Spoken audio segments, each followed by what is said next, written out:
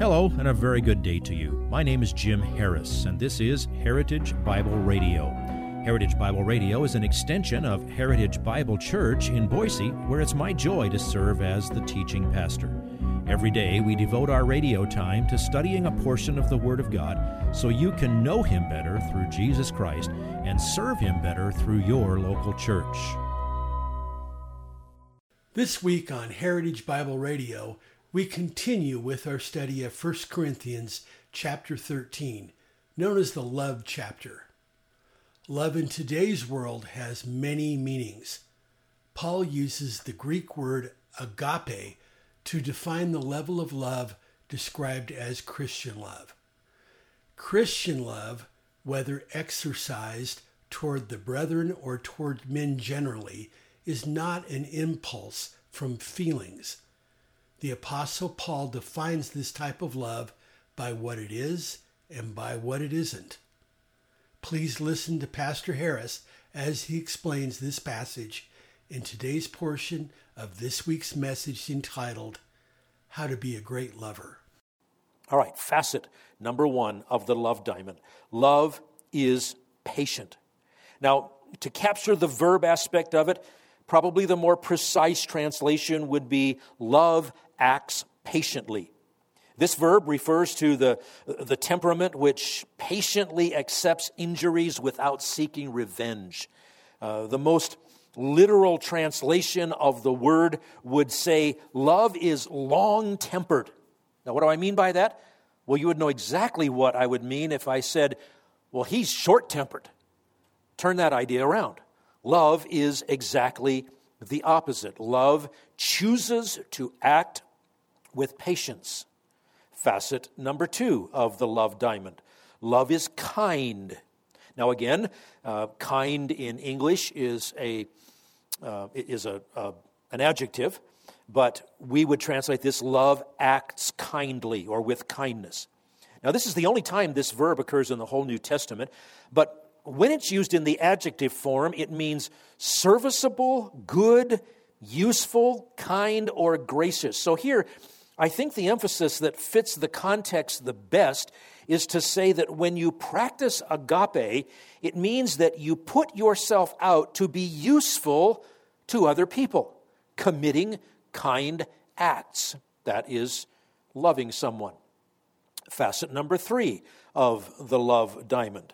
Love is not jealous. All right, there's our first not statement, the first of 8 negative descriptions of love. Now, what do we mean by jealous?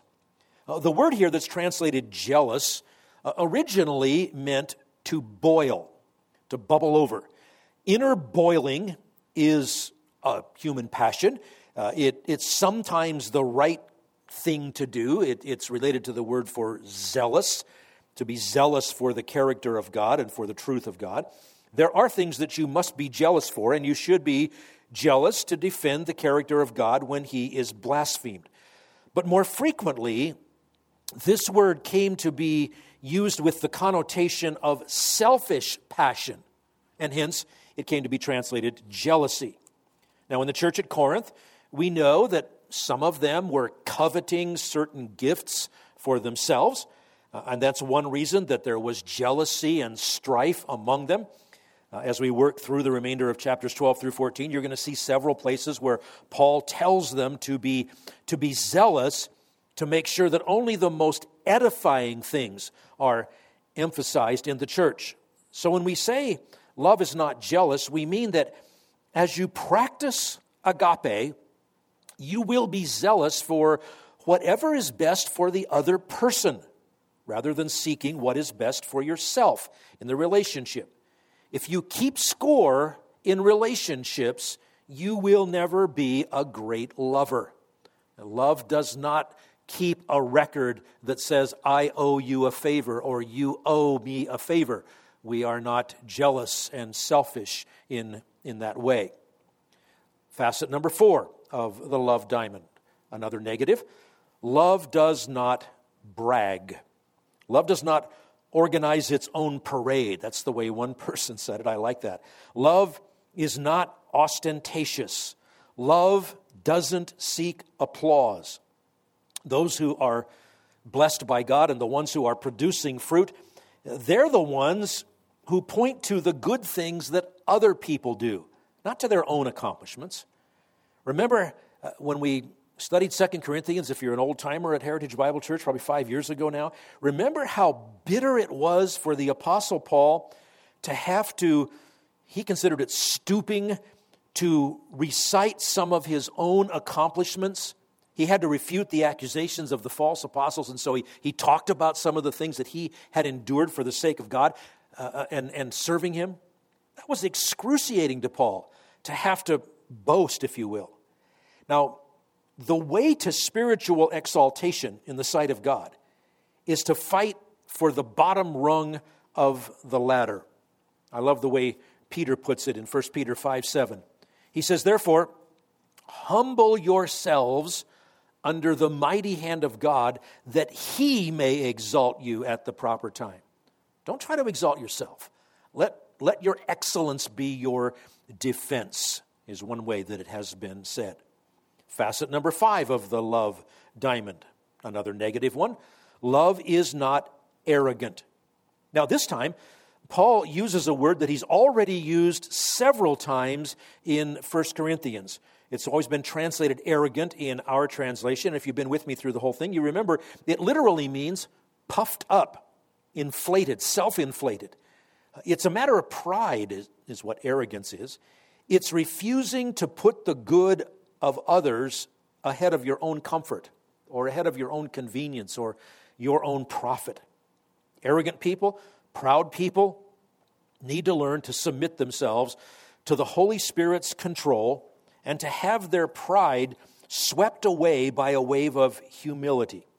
It's very significant that in his greatest passage on husbands and wives that the Apostle Paul wrote, before he wrote about the role of husbands in leadership in loving, by the way, and before he wrote about the role of wives in submission to the loving leadership of their husbands, before he wrote about slaves and masters and parents and children, he described what all Spirit-filled people do in every situation. Now in Ephesians 5:18, he gives the command, be filled with the Holy Spirit. And then he describes things that come from being filled with the Holy Spirit. And the one of those that leads right into authority and submission between wives and husbands and parents and children and slaves and masters is this, Ephesians 5:21. If you're filled with the Spirit, you will be subject, literally being subject to one another in the fear of Christ. In other words, arranging yourself under everybody else in importance.